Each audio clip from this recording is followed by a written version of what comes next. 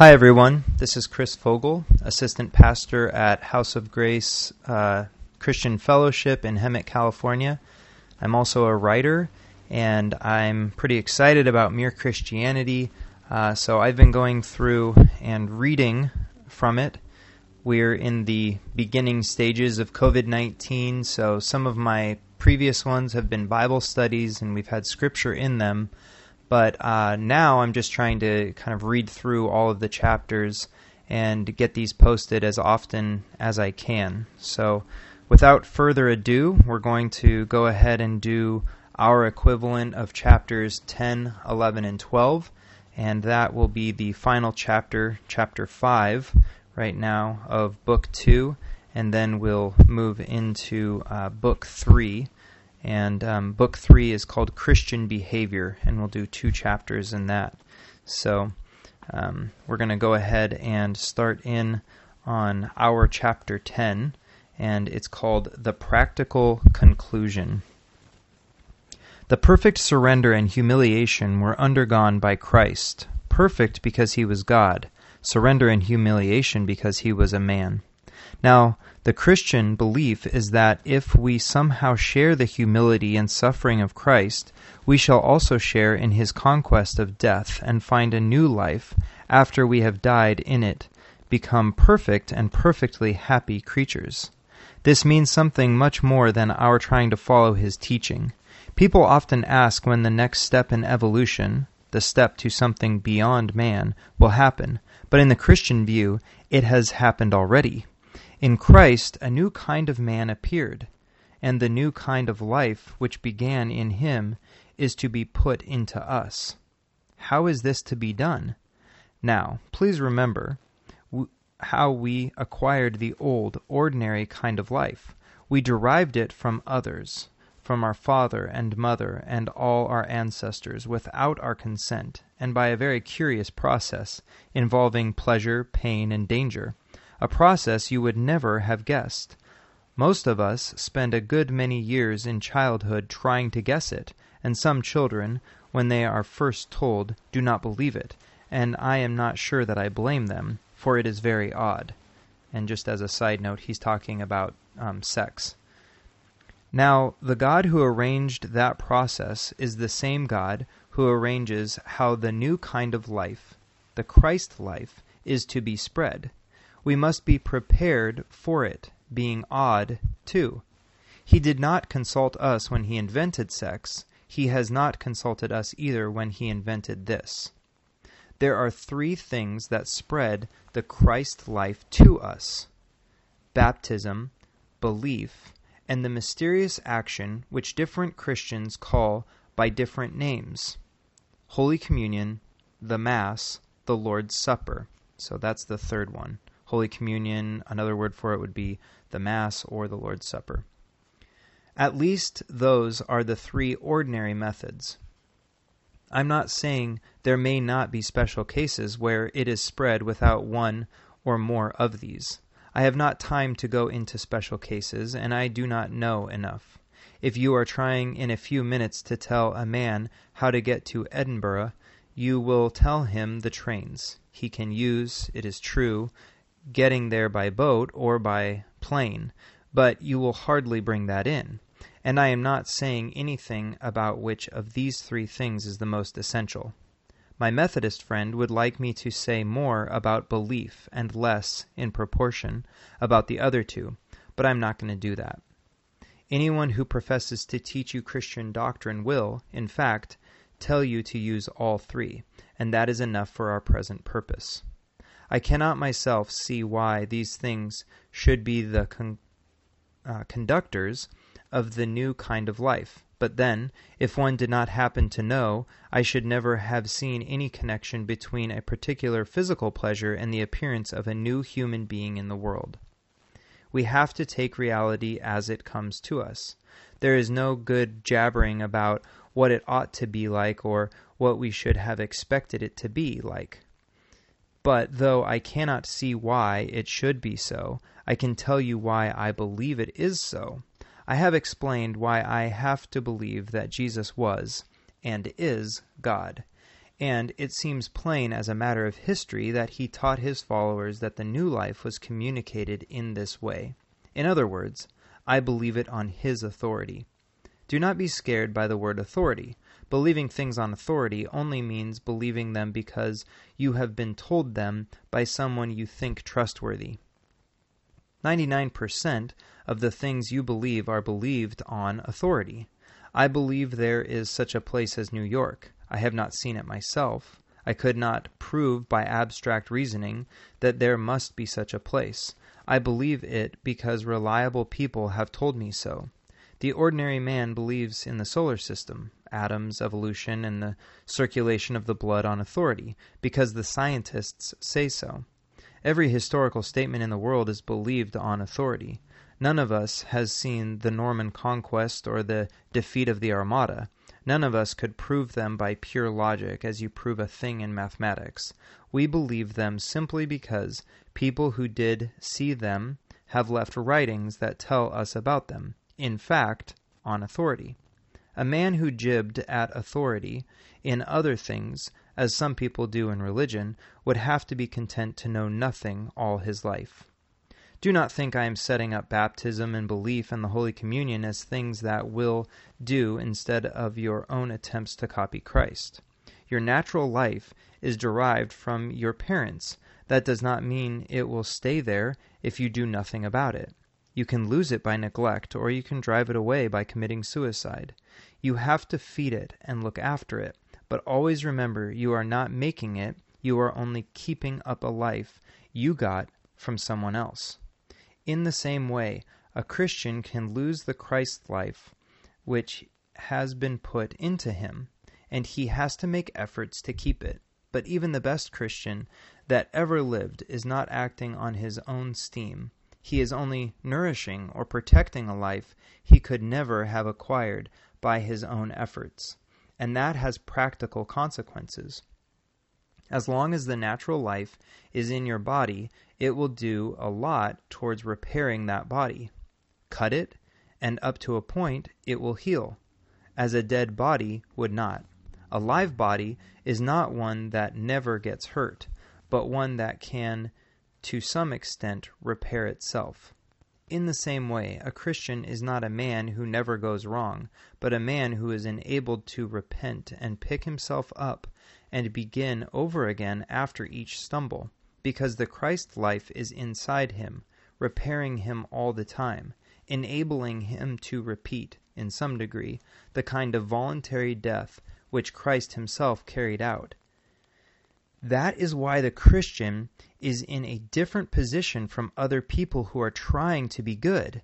They hope, by being good, to please God, if there is one, or, if they think there is not, at least they hope to deserve approval from good men.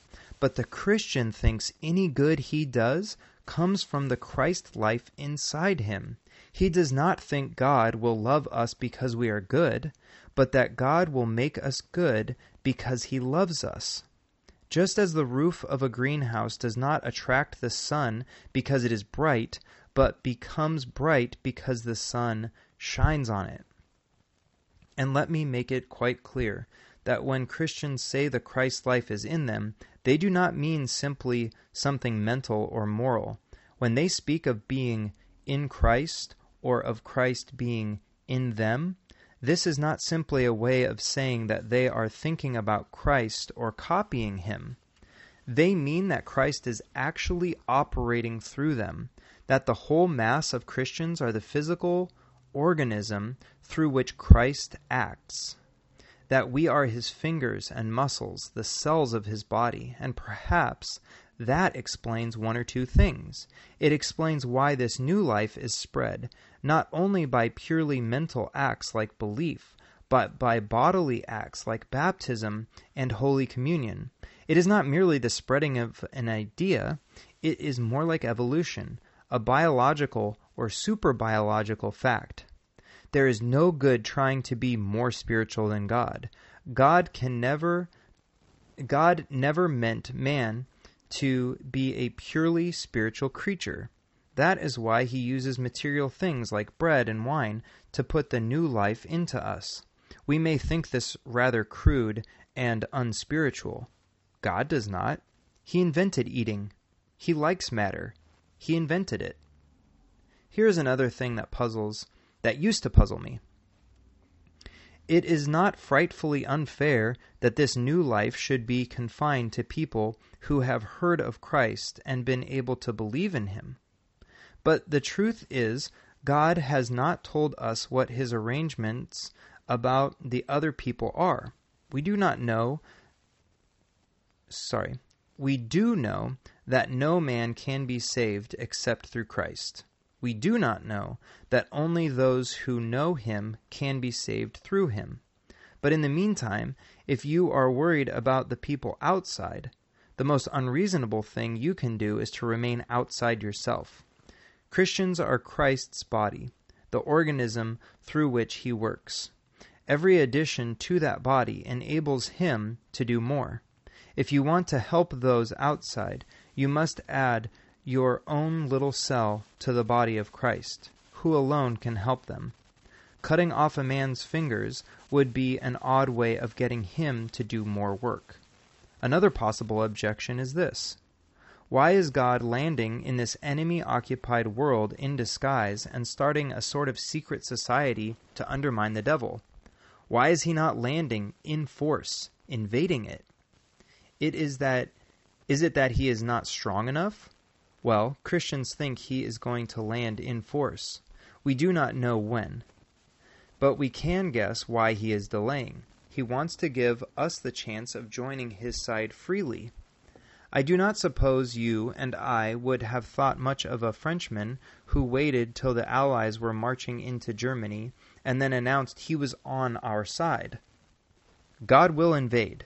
But I wonder whether people who ask God to interfere openly and directly in our world quite realize what it will be like when he does. When that happens, it is the end of the world. When the author walks onto the stage, the play is over. God is going to invade, all right, but what is the good of saying you are on his side then, when you see the whole natural universe melting away like a dream, and something else, something it never entered your head to conceive, comes crashing in. Something so beautiful to some of us and so terrible to others that none of us will have any choice left.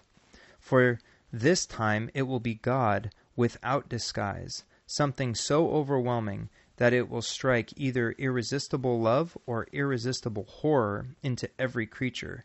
It will be too late then to choose your side. There is no use saying you choose to lie down when it is impossible to stand up. That will not be the time for choosing. It will be the time when we discover which side we really have chosen, whether we realized it before or not. Now, today, this moment, is our chance to choose the right side. God is holding back to give us that chance. It will not last forever. We must take it or leave it. And that ends chapter 10 and book 2. And so we're going to continue on with book 3. It's called Christian Behavior.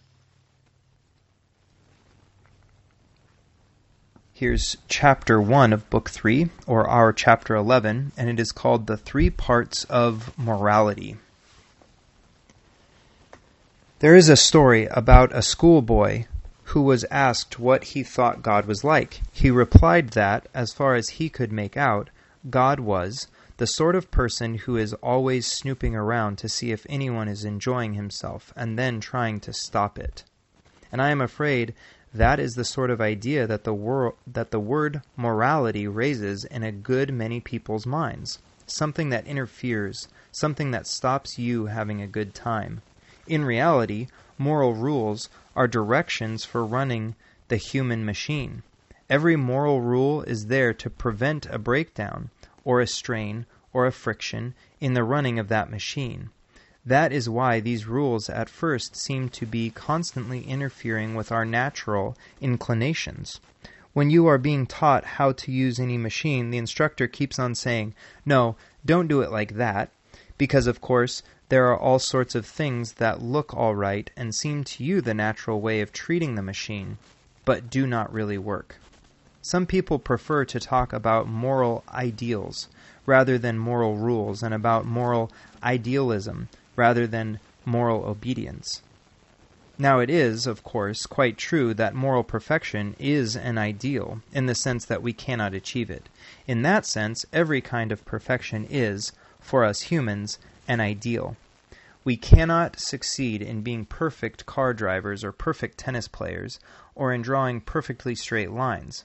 But there is another sense in which it is very misleading to call moral perfection an ideal. When a man says that a certain woman, or house, or ship, or garden is his ideal, he does not mean, unless he is rather a fool, that everyone else ought to have the same ideal. In such matters, we are entitled to have different tastes, and therefore different ideals. But it is dangerous to describe a man who tries very hard to keep the moral law as a man of high ideals, because this might lead you to think that moral perfection was a private taste of his own, and that the rest of us were not called on to share it. This would be a disastrous mistake. Perfect behavior may be as unattainable as perfect gear changing when we drive, but it is a necessary ideal, prescribed for all men by the very nature of the human machine, just as perfect gear changing is an ideal prescribed for all drivers by the very nature of cars. And it would be even more dangerous to think of oneself as a person of high ideals, because one is trying to tell no lies at all, instead of only a few lies, or never to commit adultery, instead of committing it only seldom, or not to be a bully, instead of being only a moderate bully. It might lead you to become a prig, and to think you were rather a special person who deserved to be congratulated on his idealism. In reality, you might just as well expect to be congratulated because whenever you do a sum, you try to get it quite right. To be sure, perfect arithmetic is an ideal. You will certainly make some mistakes in some calculations, but there is nothing very fine about trying to be quite accurate at each step in each sum. It would be idiotic not to try, for every mistake is going to cause you trouble later on. In the same way, every moral failure is going to cause trouble, probably to others and certainly to yourself. By talking about rules and obedience instead of ideals and idealism, we help to remind ourselves of these facts. Now, let us go a step further. There are two ways in which the human machine goes wrong. One is when human individuals drift apart from one another, or else collide with one another and do one another damage by cheating or bullying. The other is when things go wrong inside the individual, when the different parts of him, his different faculties and desires and so on, either drift apart or interfere with one another. You can get the idea plain if you think of us as a fleet of ships sailing in formation. The voyage will be a success only, in the first place, if the ships do not collide and get in one another's way, and secondly, if each ship is seaworthy and has her engines in good order. As a matter of fact, you cannot have either of these two things without the other. If the ships keep on having collisions, they will not remain seaworthy very long. On the other hand, if their steering gears are out of order, they will not be able to avoid collision. Or, if you like, think of humanity as a band playing a tune. To get a good result, you need two things. Each player's individual instrument must be in tune, and also each must come in at the right moment so as to combine with all the others. But there is one thing we have not yet taken into account. We have not asked where the fleet is trying to get to, or what piece of music the band is trying to play. The instruments might be all in tune and might all come in at the right moment, but even so the performance would not be a success if they had been engaged to provide dance music and actually played nothing but dead marches. And however well the fleet sailed, its voyage would be a failure if it were meant to reach New York and actually arrived at Calcutta. Morality, then, seems to be concerned with three things. Firstly, with fair play and harmony between individuals. Secondly, with what might be called tidying up, or harmonizing the things inside each individual. Thirdly, with the general purpose of human life as a whole, what man was made for, what course the whole fleet ought to be on, what tune the conductor of the band wants it to play. You may have noticed that modern people are nearly always thinking about the first thing and forgetting the other two. When people say in the newspapers that we are striving for Christian moral standards, they usually mean that we are striving for kindness and fair play between nations and classes and individuals. That is, they are thinking only of the first thing. And, by the way, the first thing, again, was fair play and harmony between individuals.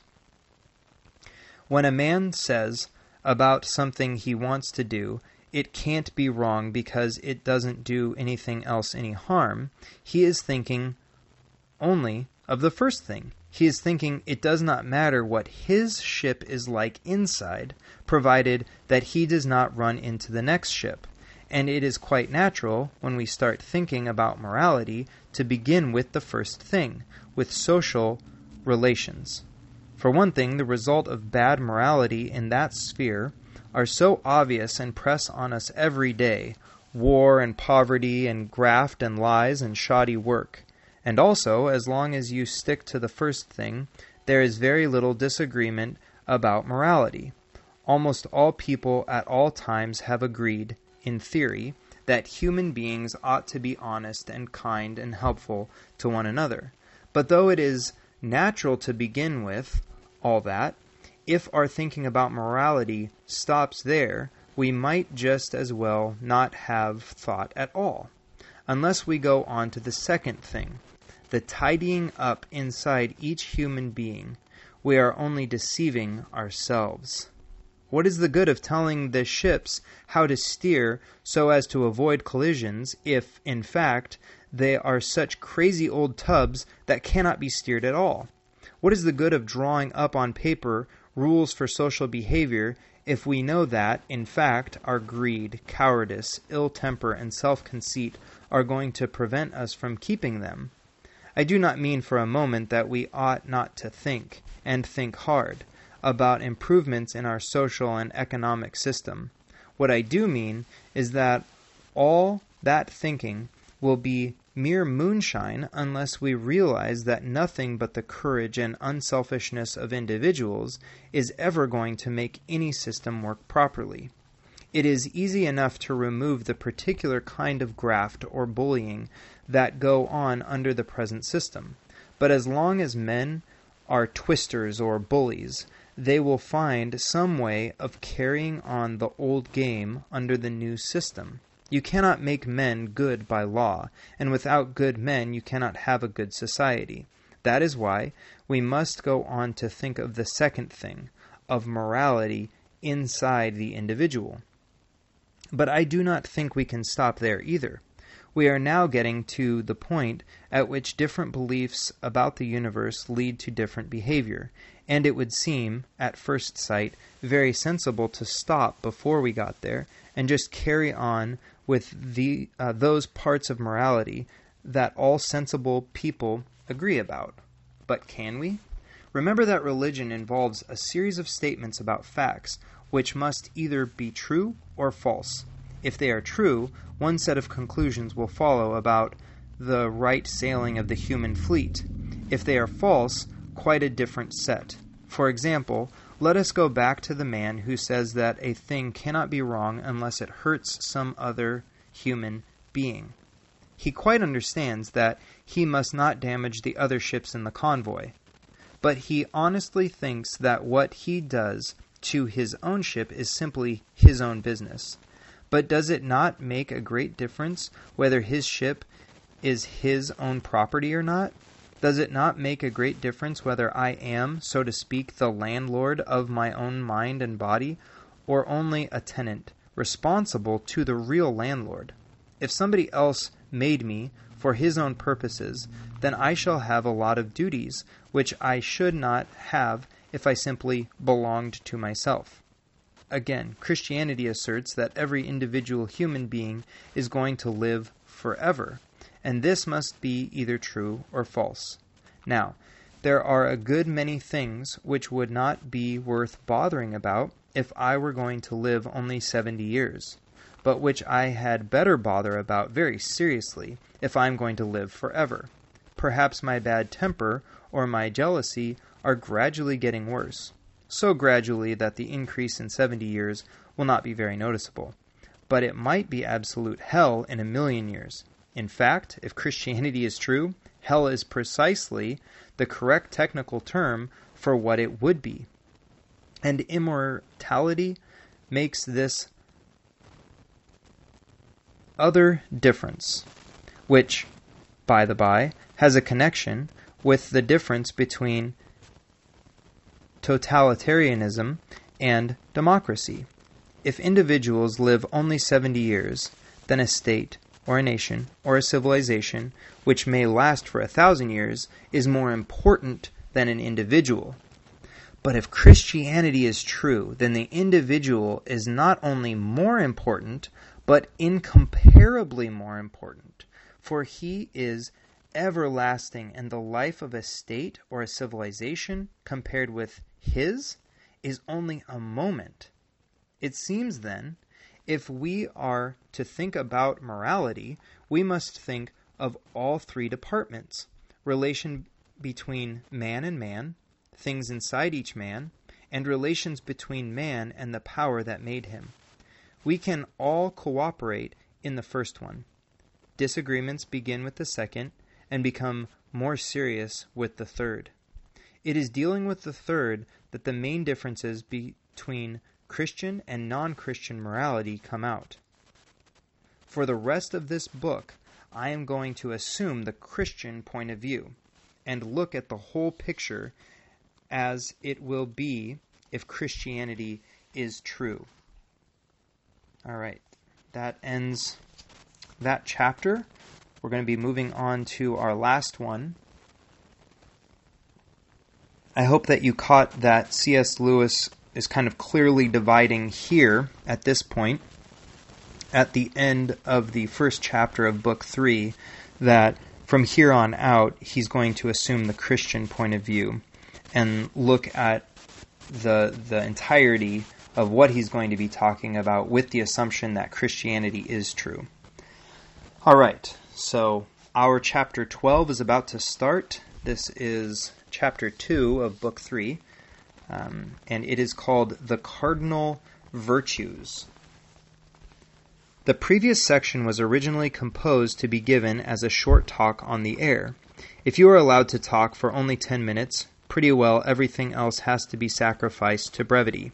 One of my chief reasons for dividing morality up into 3 parts, with my picture of the ships sailing in convoy, was that this seemed the shortest way of covering the ground.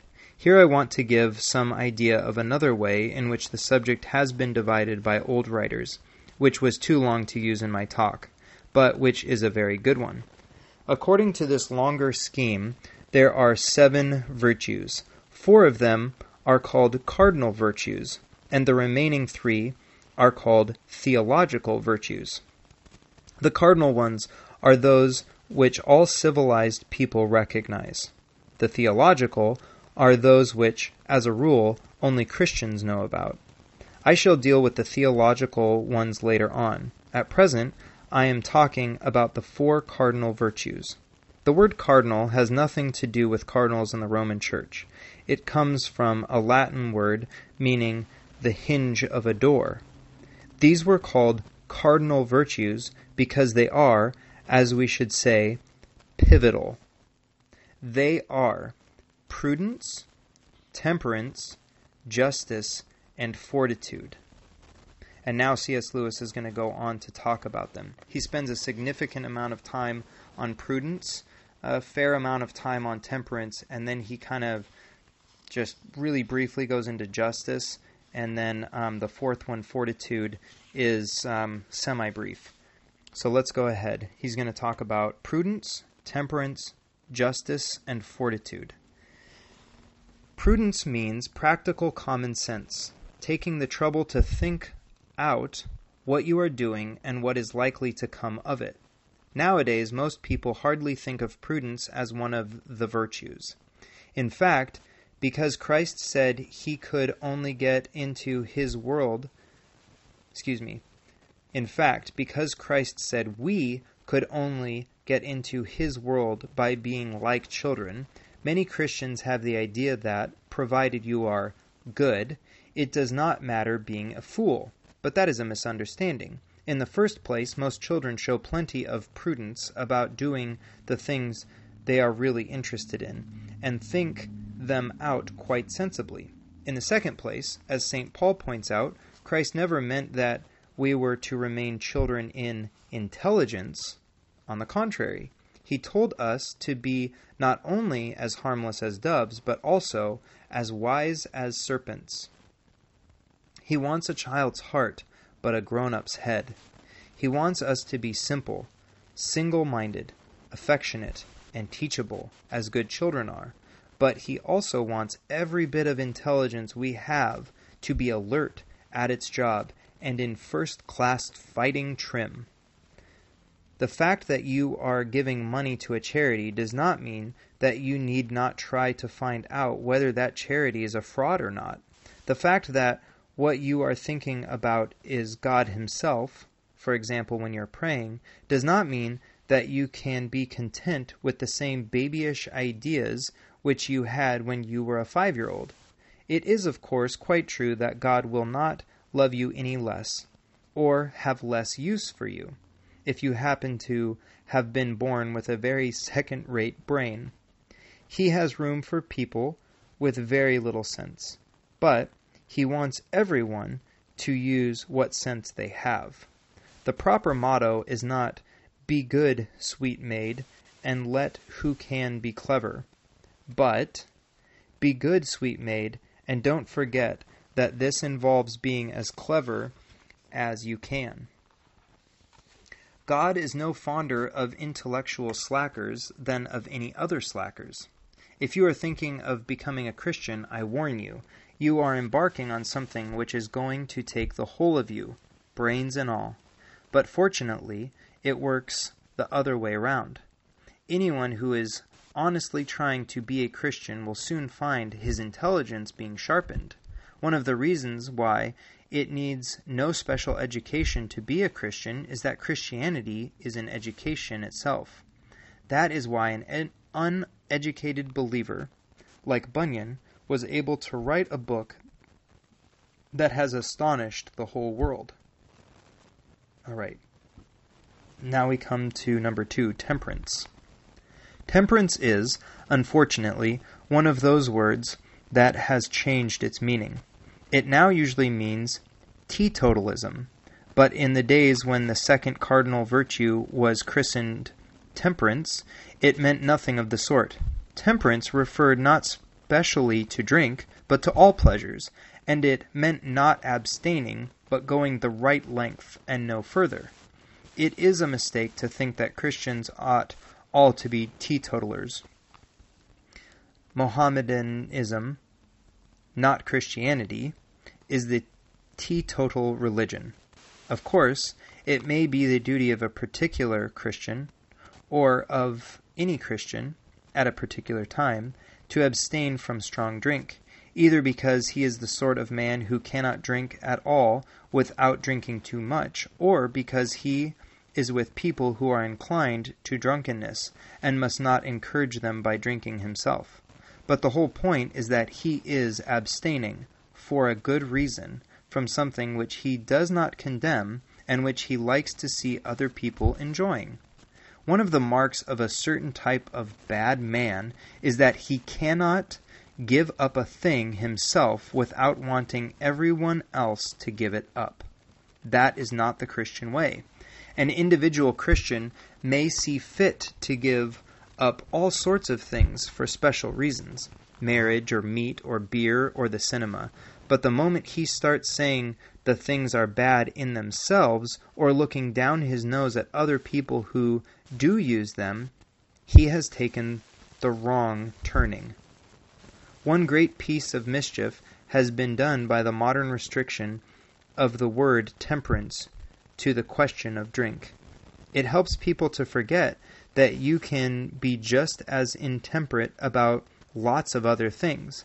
A man who makes his golf or his motor bicycle the center of his life, or a woman who devotes all her thoughts to clothes or bridge or her dog, is being just as intemperate as someone who gets drunk every evening. Of course, it does not show on the outside so easily. Bridge mania or golf mania do not make you fall down in the middle of the road, but God is not deceived by externals. All right, number 3. Justice means much more than the sort of thing that goes on in law courts. It is the old name for everything we should now call fairness. It includes honesty, give and take, truthfulness, keeping promises, and all that side of life. All right, here's number 4. And fortitude includes both kinds of courage, the kind that faces danger, as well as the kind that sticks it under pain. Guts is perhaps the nearest modern English. You will notice, of course, that you cannot practice any of the other virtues very long without bringing this one into play. There is one further point about the virtues that ought to be noticed. There is a difference between doing some particular just or temperate action and being a just or temperate man. Someone who is not a good tennis player may now and then make a good shot. What you mean by a good player is a man whose eye and muscles and nerves have been so trained by making innumerable good shots that they can now be relied on.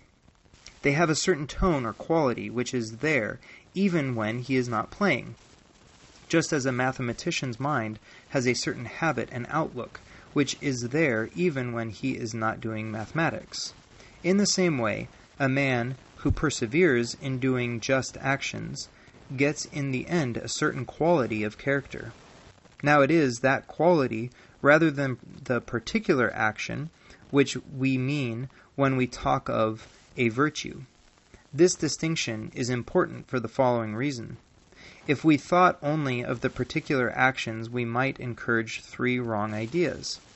We might think that, provided you did the right thing, it did not matter how or why you did it, whether you did it willingly or unwillingly, sulkily or cheerfully, through fear of public opinion or for its own sake. But the truth is that right actions done for the wrong reason do not help to build the internal quality or character called a virtue, and it is this quality or character that really matters. If the bad tennis player hits very hard, not because he sees that a very hard stroke is required, but because he has lost his temper, his stroke might possibly, by luck, help him to win that particular game, but it will not be helping him to become a reliable player. Number 2, we might think that God wanted simply obedience to a set of rules, whereas he really wants people of a particular sort. And number 3, we might think that the virtues were necessary only for this present life, that in the other world we could stop being just because there is nothing to quarrel about, and stop being brave because there is no danger. Now, it is quite true that there will probably be no occasion for just or courageous acts in the next world, but there will be every occasion for being the sort of people that we can become only as the result of doing such acts here. The point is not that God will refuse you admission to his eternal world if you have not got certain qualities of character. The point is that if people have not got at least the beginnings of those qualities inside them, then no possible external condition could make a heaven for them. That is, could make them happy with the deep, strong, unshakable kind of happiness God intends for us. That's the end of chapter 12. All right. There are 3 chapters for the day. God bless. Have a good one.